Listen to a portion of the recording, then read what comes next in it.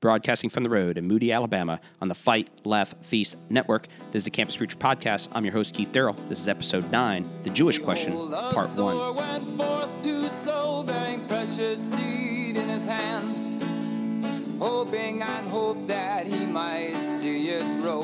That's right.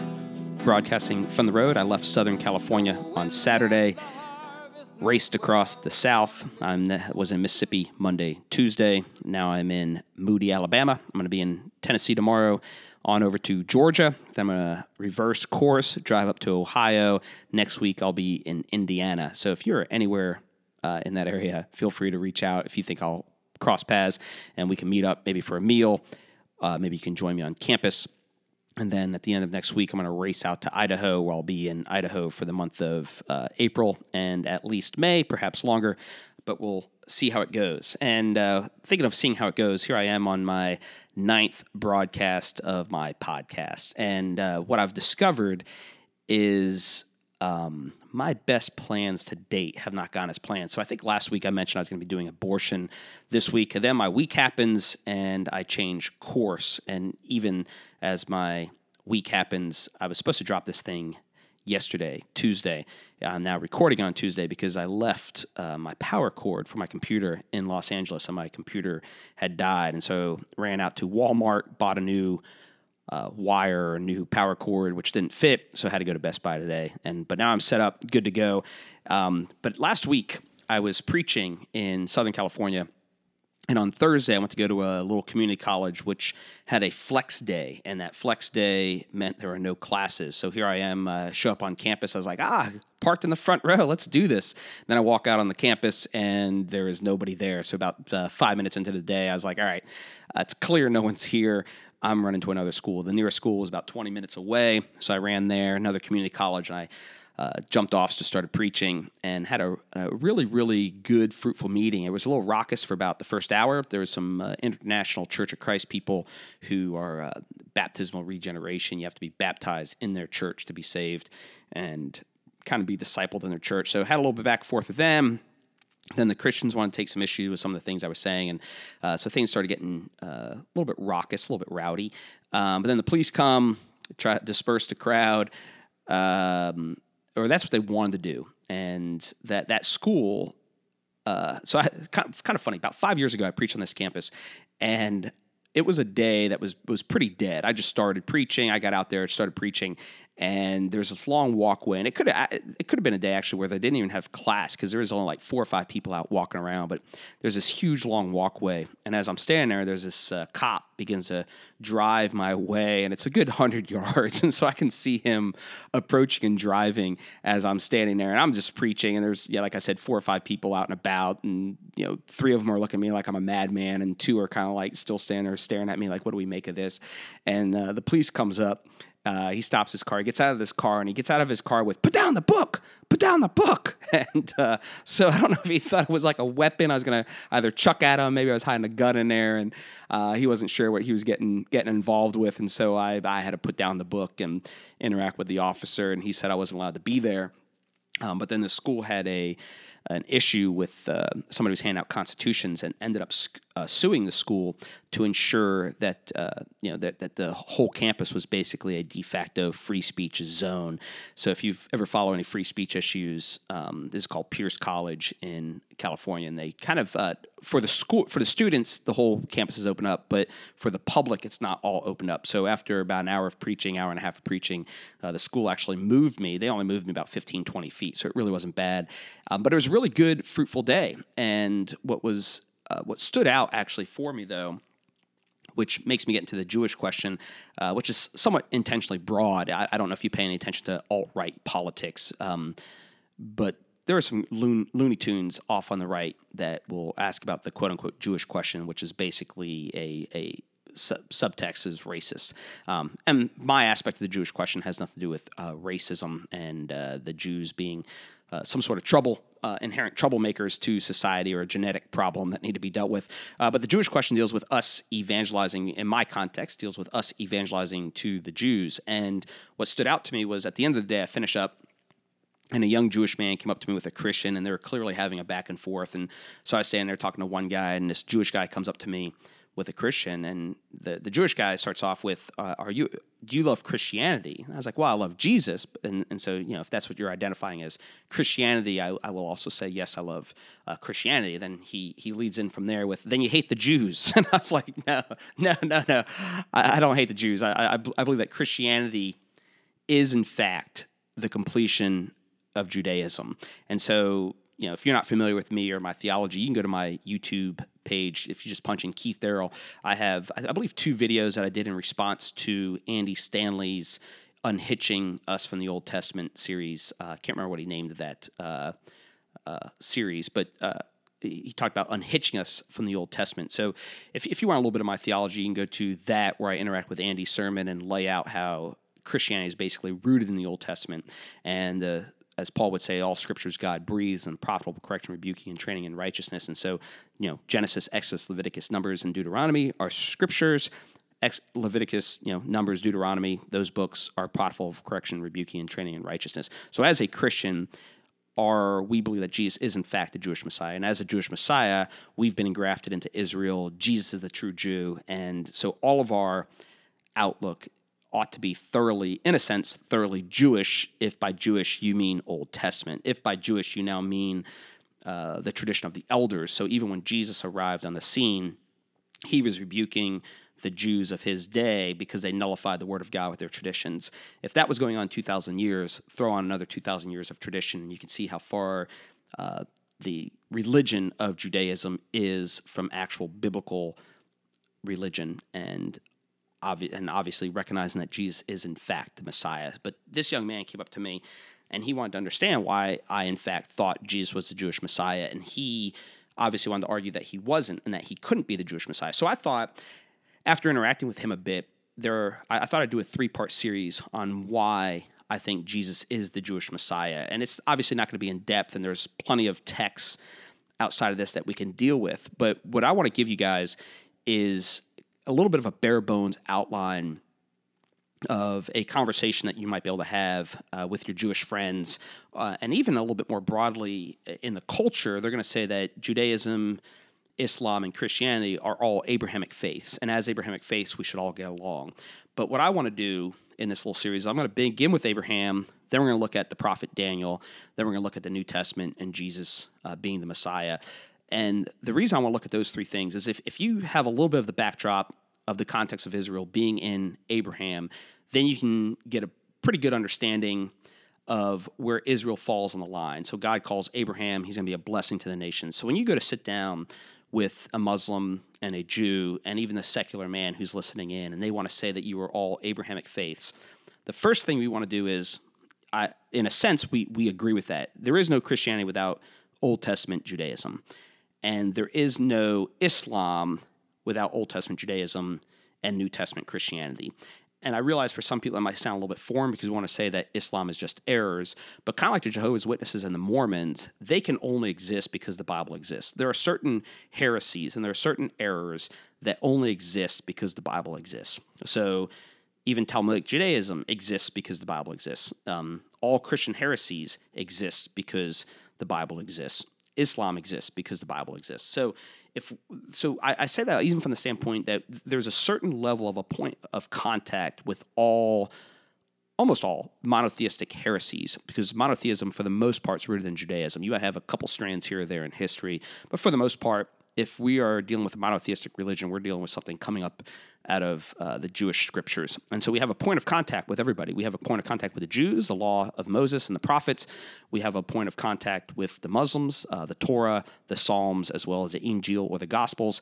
And we have a point of contact a little bit with the Mormons. They should believe in the Bible, as well as the Jehovah's Witnesses. So what we need to do when we're evangelizing in that context and doing apologetics in that context, our best bet is actually having really good theology and knowing our own text better than they know it. And so if you know the Bible better than the Jews know it, if you know the Torah better than your Jewish friend knows it, you're going to be able to explain how Jesus is in fact the Jewish Messiah. If you don't know the Torah as well as your Jewish friend knows it, you might have a more difficult time. But I also think in that context, if we get into Scripture a little bit, you'll be able to have an understanding of how Jesus in fact fulfilled these things and how he is the Jewish Messiah.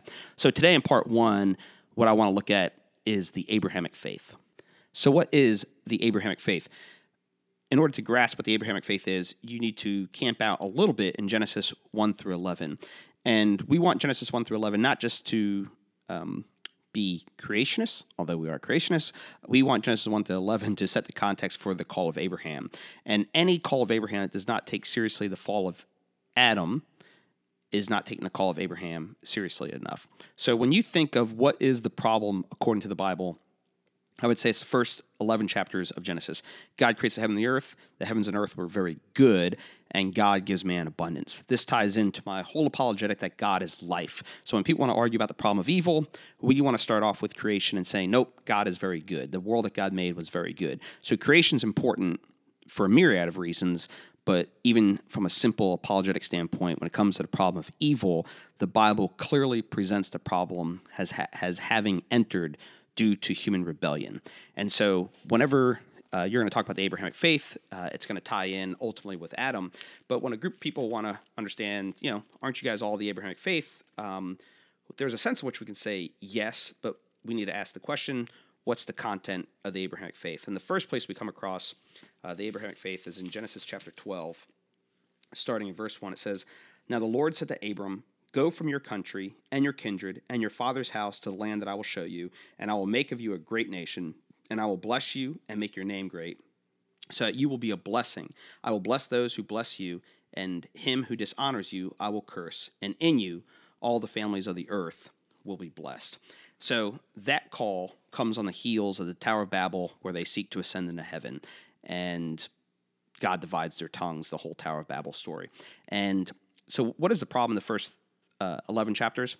It's the fall of man, found for grasping for equality with God. It's the sons of God, which I believe are what we might identify as angelic-like beings. I don't believe it's earthly men. But then you have this collapse in Genesis 6, which leads to the flood. So you have another fall taking place there. The sons of God grasp the daughter of men.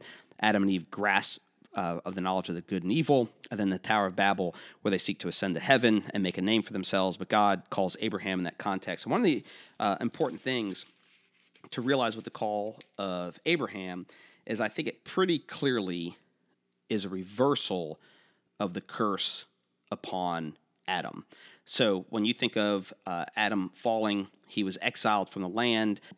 They were going to have problems in childbirth, and also the land was cursed, or they were cursed. And so what you have with the call of Abram at this point is that you have a promise of land, you have a problem of posterity, you'll be a great nation. Then you also have the blessings, which is a reversal of the curse, but you do also have a curse falling upon anybody that will not bless the name of Abraham.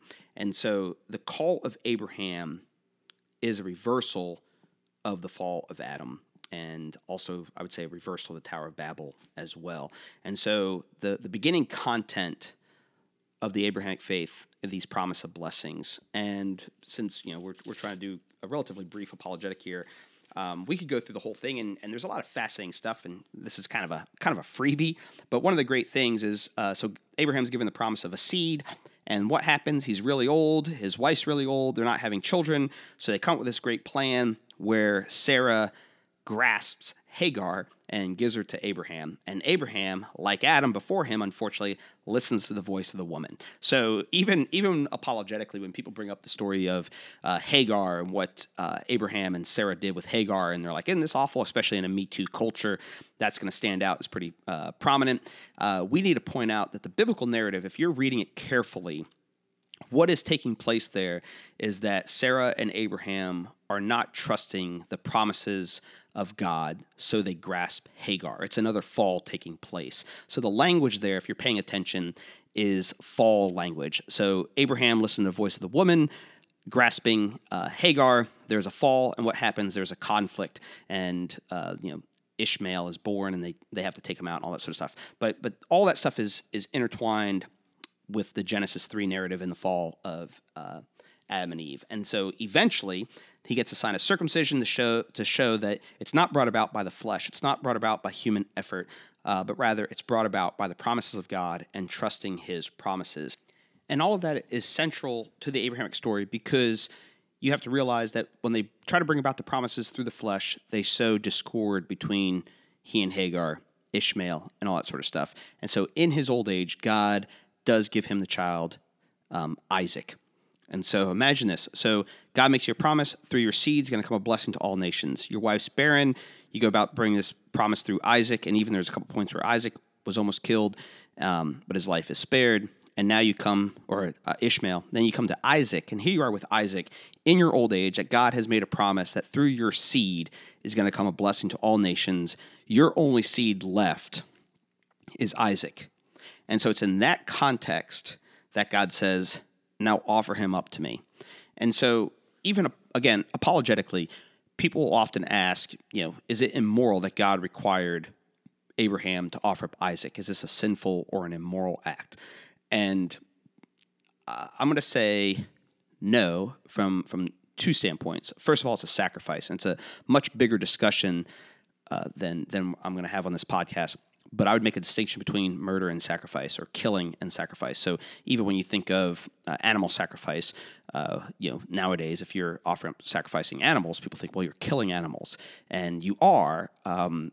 But I think culturally there would have been a difference in Israel with the context of sacrificing an animal rather than just a bare killing of an animal, as we would often think of that. So I think apologetically, we have to understand that what we're pointing to here with Abraham going up to offer up Isaac, it's not a mere murder, but it is a sacrifice.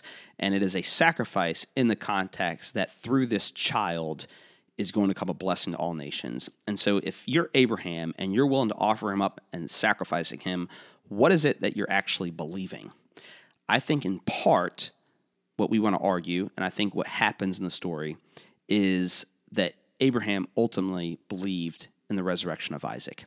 By offering up Isaac, he believed that if through his seed, through this child is going to come a blessing to all nations, in some way, shape, or form, Yahweh is going to raise him up. So the sacrifice, I believe, needs to be set in the context of what Abraham's faith was and the promises that God has made to Abraham, and not just accepted as a bald or blank, go kill the child. Yes, go sacrifice the child, sacrifice him in this context. So looking at Genesis 22, he says this: after these things, God tested Abraham and said to him, Abraham, and he said, here I am.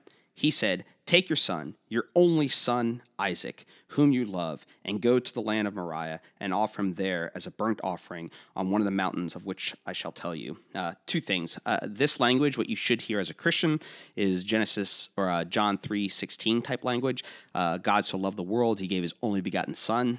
So Isaac is Abraham's beloved son, and he's the one whom he loves. And so it's not this blank murder, but God the Father loves his son, and he also is giving him up. So in the New Testament, Isaac is Jesus, and God the Father is like Abraham, and Abraham is offering up his beloved son, who he believes he will get back via resurrection, because God has made promises to him. And one other little side note, if you look up Moriah in your Bibles, I believe it's only used in one other place, in 2 Chronicles 3:1, and it's where Solomon builds the house of the Lord in Jerusalem on Mount Moriah.